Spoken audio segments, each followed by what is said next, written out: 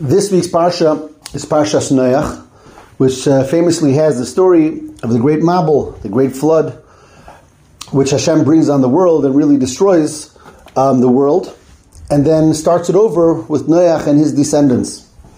And then at the end of the Parsha, after another number of generations, we have the birth of Avram Avinu, who is of course going to be the first Jew, and the beginning of Klal Yisrael, the beginning of the story of the Jewish people, Avram, Yitzchak, Yaakov, the Shvatim, the descent, and ultimately leaving Mitzrayim and the giving of Torah with all the mitzvahs, etc.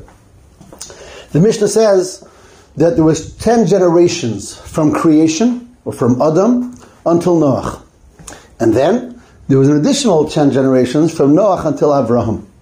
And then begins Avram again in the story of the Jewish people. Which means really, if you look at it in the broader perspective, we have here three periods of time. The period number 1, Adam Arishon, creation until Noach. Period number 2, from the flood, from Noach until Avram Avinu. And then the story of the Jewish people. And obviously, in Hashem's world, everything, there's a system, there's a rhyme, there's a reason, there's a plan, and there's meaning. What's the idea of these 3 steps of creation, these 3 steps of the story? The first 2 and then the story of the Jewish people, and the need for those first 2 before the story of the Jewish people really begins. And perhaps we'll understand it by looking at an interesting perspective. We'll look at years and ages as a defining difference in these 3 periods of time. Perhaps what sets aside the first period of time and makes it totally different than anything we know before or after is the age that people lived in. The Torah tells us people lived for close to 1,000 years in that first segment, in that first period of time.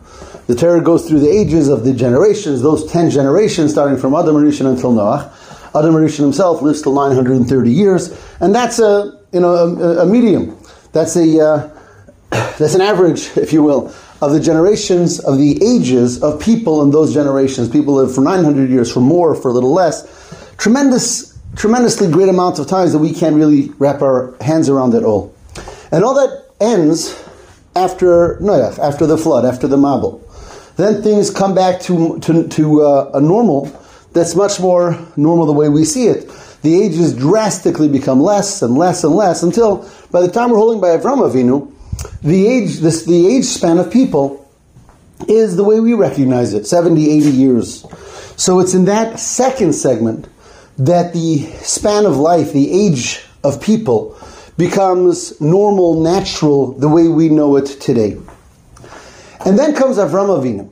And then we have the first, or one of the great first remarkable miracles, is the story of the birth of the first Jew. The first person to be born Jewish was Yitzchak, right? Because Avram Avinu becomes monotheistic. Avram believes in Hashem and begins the Jewish nation. And then when he and Sarah have their first son Yitzchak, it's miraculous because they have him in their old age.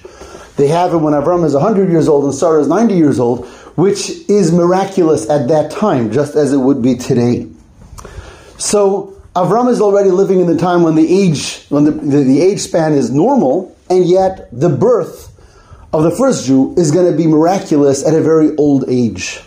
And there's something very symbolic and something telling about these 3 steps here that we have here. Again, the first period of time, age is just way out of whack. People live for 1,000 years or close to it.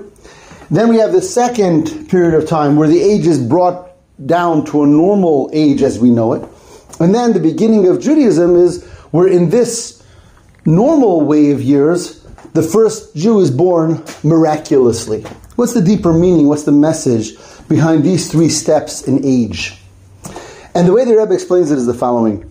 The first period of time, from Adam until Noach, represented a world that really was an expression of the infinite, of the unlimited nature of Hashem.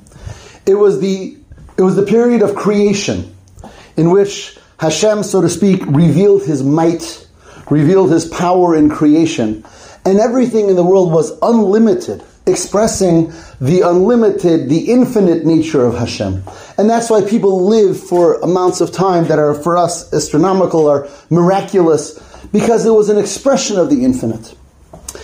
However, the world on its own was not a refined world at all. In fact, it was generations of people who acted very, very wickedly. They weren't deserving in any way. So it was, to use a very oversimplified example, like a parent who's just spoiling their child and giving and giving and giving, but the child in no way is deserving of anything. The child is not refined at all. And that's how the world conducted itself for those first 1600 years of creation, where it was just an expression of divine giving, of divine plenty. And therefore, everything about the world was infinite, was unlimited, and the age and the way that people lived wasn't this powerful. According to the Medrash, they were extremely powerful, way beyond what we are today. Everything was an expression of the infinite. That world was not sustainable. And that's why the Mabul came, that's why the flood came. And Hashem says, we have to press restart. We have to deal with a world that the world itself is refined. It lives on its own merit, so to speak. It's not an expression of the infinite, but rather a world that's refined and on its own sustains itself. And therefore, after the Mabul, everything changes, and it becomes a world that's not an expression of the infinite anymore. It's very much an expression of the finite, of the worldly, and of the limited. And that's expressed in the fact that the age comes back into a normal age, again, or begins being a normal age as we know it today, and expressed in many other areas, but we're going to stick to the age as an expression of the fact that now it's going to be a world that's not an expression of the infinite, but rather of finite and limitation and nature. And then comes Avram. And Avram begins with him the story of the Jewish people. And what's ultimately the mission, statement, and the job of the Jewish people is to connect the two.